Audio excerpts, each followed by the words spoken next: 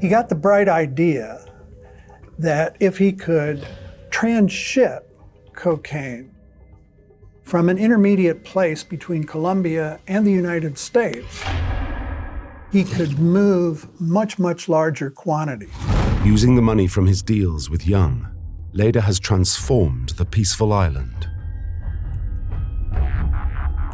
There was a short landing strip that could accommodate small aircraft, but he wanted it to be used to smuggle large loads of cocaine from Colombia, so he expanded it to 1,000 meters, which would accommodate, very large aircraft.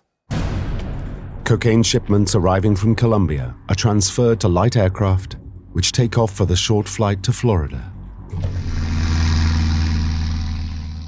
Leda makes sure they slip into U.S. airspace unseen. Commercial flights were leaving and they were piggybacking underneath these commercial flights and avoiding radar. He was himself a pilot. He hired the best pilots. Very intelligent in telling anybody how to build a flight plan that can be radar-proof. Very intelligent in scrambling radio frequencies so nobody can listen to our conversation. The drug pilots head for secret landing sites. These planes were landing on clandestine airstrips out in the Everglades. They would throw duffel bags of cocaine out to waiting counterparts who would then get the cocaine, jump in vehicles and drive off, and then the plane would just take off again. Things on Norman's Key remained status quo for a few years, with Jack overseeing maintenance on the island and keeping an eye on things whenever Carlos wasn't around.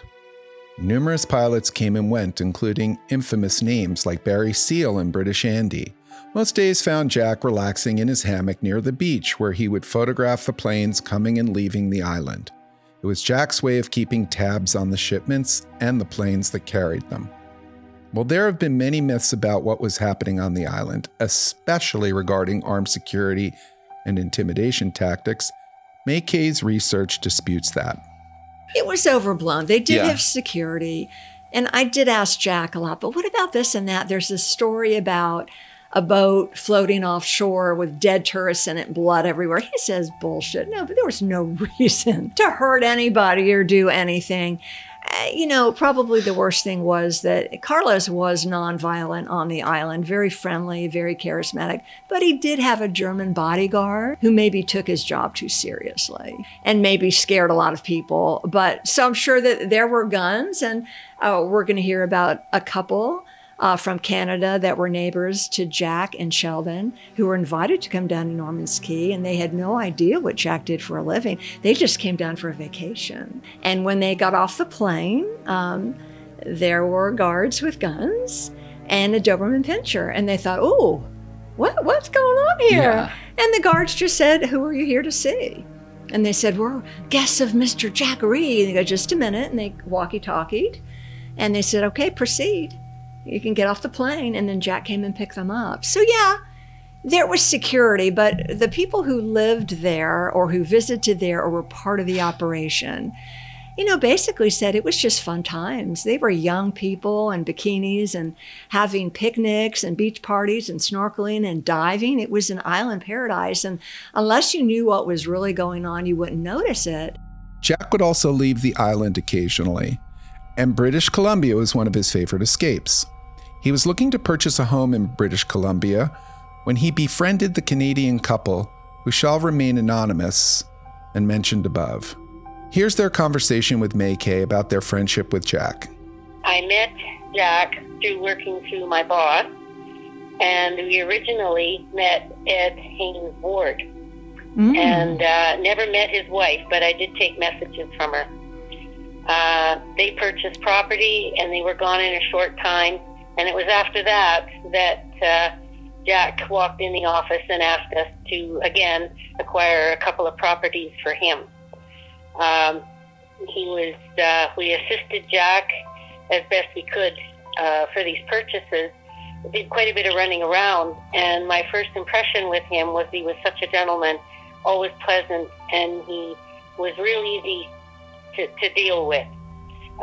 throughout the time that we met him in that year and a half, he would come into the office. We would just chat about things. He'd ask me about the area. And we really got to know him, so much so that between my boss and myself and Jack, and my husband, we would go out there, have a barbecue. He would come to my house. We had quite a friendship going. I will say this, he was an unusual character, but he really treated people decent. He had unusual ways, like he walked in the office one day with a suitcase and asked me to take care of it. He didn't say guard it. He said, would you take care of this while I do some shopping? Come back a few hours later, and he opened it up, and my boss was there, and little did I know, this thing was full of money. Wow. And it was how he was making his purchases, right? It was all cash on the line. This wasn't really totally, it was weird. It was different for us, for sure. But at a time where our area was becoming quite invaded with tourism, people buying properties for summer homes, very large, fancy properties, it wasn't totally unheard of. Okay. It is my understanding that most of the time that Jack and his friend came and went, so to speak, he flew in a private lane to the airport close to us. As time passed, he was absent from the property more and more, and he asked my husband and my boss to each share. He had 2 properties.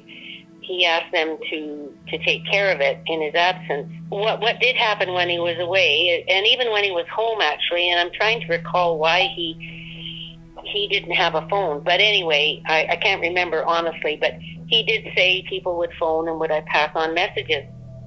The messages were never a message, but rather phone me kind of thing. Oh. And I'd keep notes of that, and then when I heard from him, I would never seek him out. He would come and say, are there any messages? And I would tell him.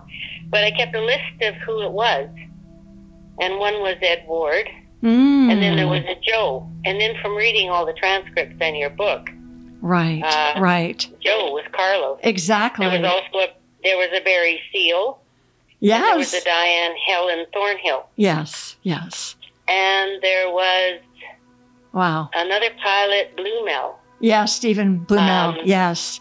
Right. Yeah. And there were others, but interesting. 1981, Jack wanted to show his appreciation to us for our friendship, and we never received any funds for doing the extras. I mean, he was paid for doing legal work and buying properties, but we never received any cash or anything.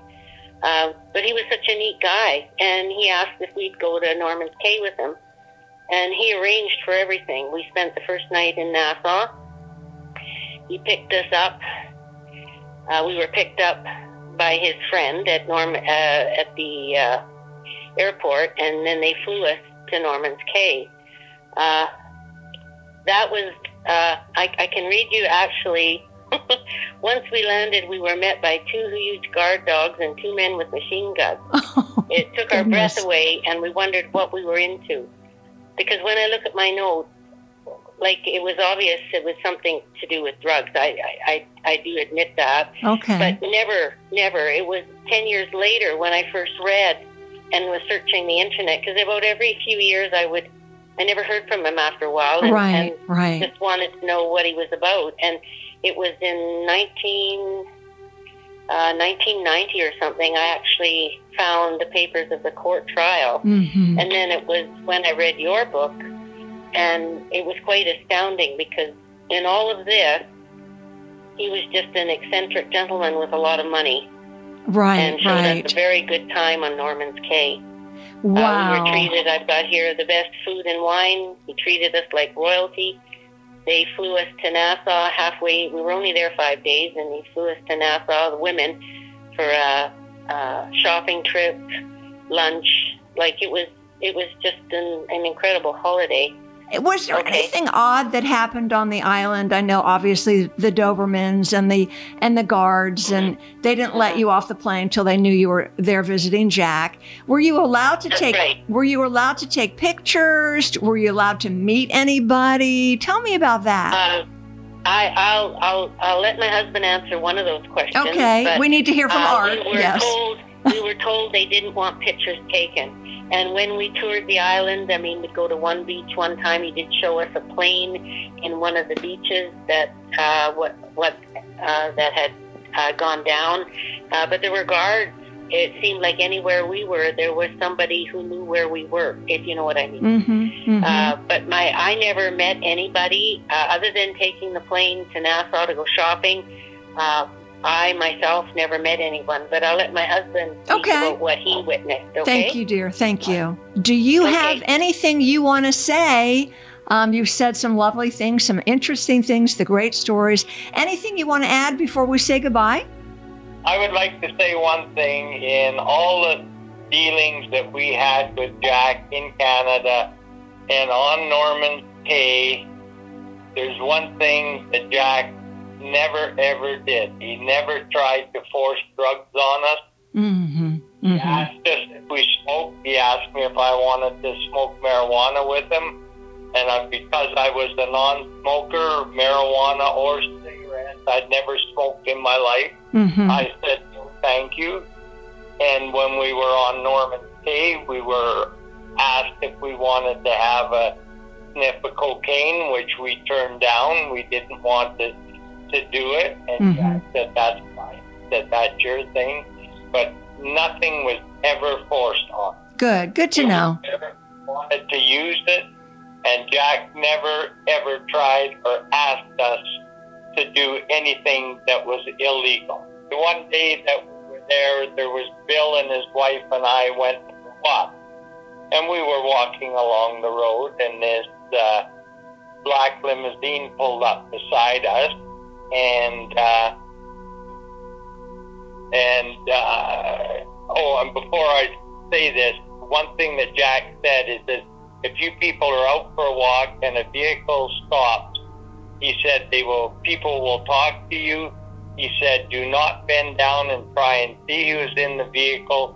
He said, just answer the question. And this is what happened. This limousine pulled up beside us, and this fellow was sitting on the far side of the limousine, and he was asking how we liked Norman's Cay and how we were enjoying our holiday, and if Jack was treating us well, and we said yes, and the fellow was very, very pleasant and everything else. And we actually found out after from Jack that was Carlos that was in the limousine, and he was touring the island, just going around. And those were the only times that we had any conversation with him, but he seemed to be a very nice man. If you listen to the government's description of Crazy Charlie later, they describe him as evil incarnate. He's a Hitler-loving lunatic, the Henry Ford of drug trafficking, who would kill anyone who got in his way. He was an OG, original gangster, one of the biggest cocaine bosses and gangsters ever. He was really the Henry Ford of drug smuggling. He turned it into a very serious business. He was like a young entrepreneur, the kind of entrepreneurs we see in Silicon Valley today. Boeing pioneered the massive movement of people around the planet. Carlos Leather pioneered the massive movement of cocaine from Colombia. Carlos later earned the nickname the Colombian Rambo. He was hiding out in the jungles of South America, excommunicated from his partners, cut off from the world, and vowing a fight to the end. Indicted 3 separate times on a litany of narcotics and conspiracy charges. U.S. authorities say at the height of his reign, he brought in more than 18 million tons of cocaine in 24 months.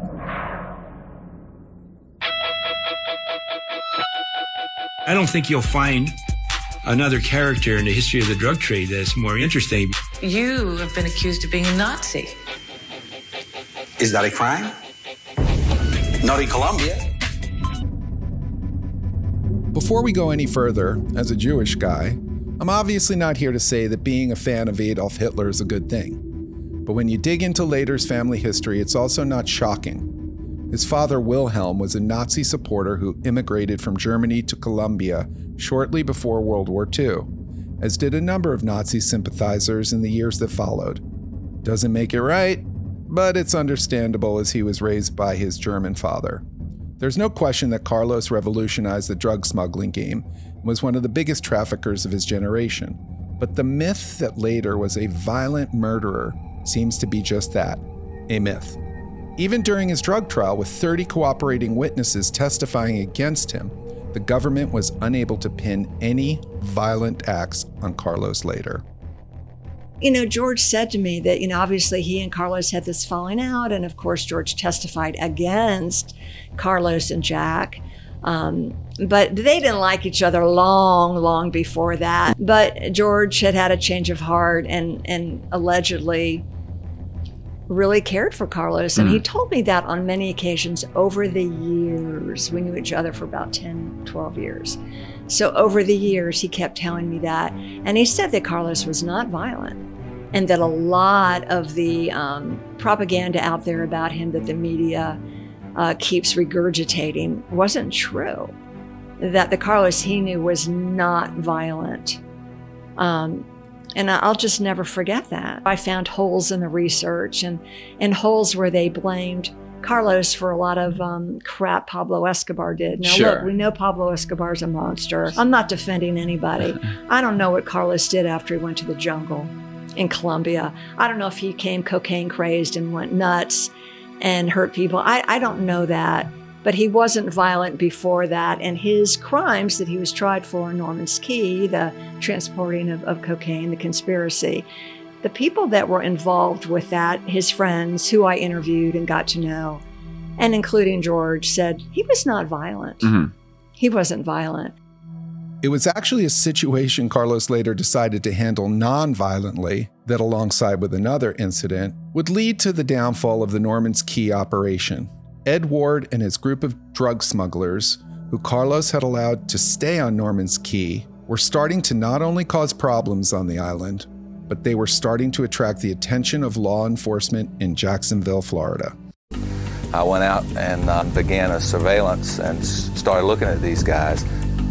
The first guy I identified was Ernest von Eberstein, and he had a criminal record. And von Eberstein went to kind of a real nice neighborhood in Orange Park and went and met with his brother, Greg von Eberstein, who lived on the street. I was following him around, and that led me to one of their friends and neighbors and a guy who they were involved with named Ed Ward. I was going and watching this group of people at various times of the day. I could tell they weren't getting up in the morning and going to a job. They were all driving really nice cars, had really nice houses, and almost all these guys were flying airplanes. They had their own airplanes. I'm not here to promote violence, but this is the point of the story where most violent drug kingpins would give Ed Ward and his crew the old dirt nap to keep them quiet. Correct? Apparently, Leder's head of island security was thinking along those lines as well. But what does Carlos Leder do? Here's May Kay. The Colombian chief of security and a German bodyguard, they could be intimidating. And Jack does tell stories of how they wanted Carlos to, hey, look, why don't you give us permission? We're going to get rid of these people because they're causing trouble. And one of them was Ed Ward. Ed Ward, he ran a smuggling operation on the island before Carlos and Jack showed up. And they ended up, testifying against Carlos and Jack and really causing problems. And they got to be a bit of a problem. And the security guard, this German, said, look, let me just take care of them. And Carlos said, no. He paid him money and said, go. Just go, just get out and go. Here's some money. Other little small-time smugglers would try to do this or that, and if they tried to cause problems, he'd give them money. One had a wife that was screwing everybody on the island and causing problems. And he says, get your wife out of here. Here's some money. Don't ever come back. But he wasn't going to kill anybody or do any violence. That decision by Carlos, while unquestionably the right thing to do morally, would have devastating effects to both Leder and Jack Reed down the road. We will dive much deeper into Ed Ward and his snitching band of cohorts in a later episode. Another of the inhabitants at Norman's Cay would also have a devastating legal effect in the government's case against Carlos and Jack. Remember when I randomly brought up Norman, the golden retriever, in a previous episode? Well, Jack's love for Norman would accidentally lead the feds to the most damaging evidence the government would use to prosecute him and Carlos down the road. Sounds crazy, right? Well, I'll let Stephen Weinbaum and legendary Miami defense attorney Ed Shohat, Jack and Carlos' lawyers in the drug trial, pick up the story from here. To me, one of the great stories that comes out of the case, how Norman the dog took down the Medellin cartel. Yeah, Jack Reed took his dog. He took his dog not to Alabama. Ed thought it was in Auburn, Alabama, but it was actually Starkville, Mississippi, the home of Mississippi State Bulldogs. He took his dog there, Norman, because Norman had heartworms. And the guy was reputed to have, be the best in the country for heartworms and stuff. And Jack was in the money in those days. So he brought the damn dog. He and Michelle brought the dog there, met the vet. I think his name was Greg Strickland.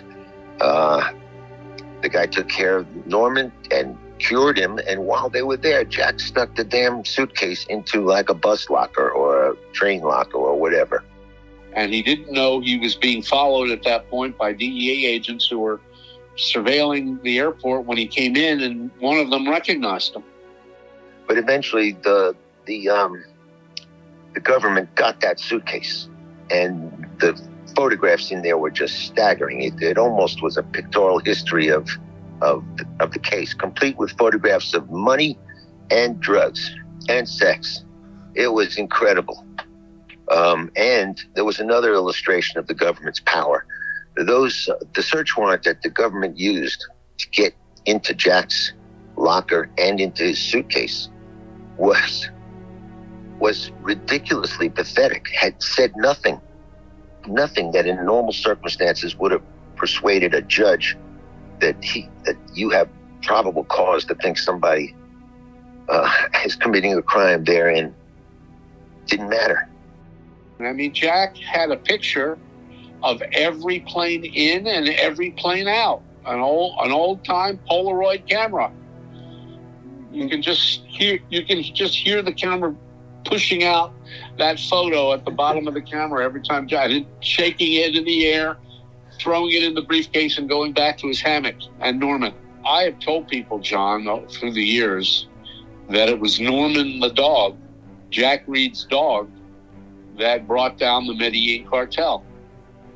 And I believe that to a degree it's true. It's a little hyperbole, but to a degree it's true, because no set of exhibits, of physical exhibits, was more important to that trial than the photographs and half-assed, if you will, ledgers that were found inside Jack's briefcase that he left behind at the veterinarian's office.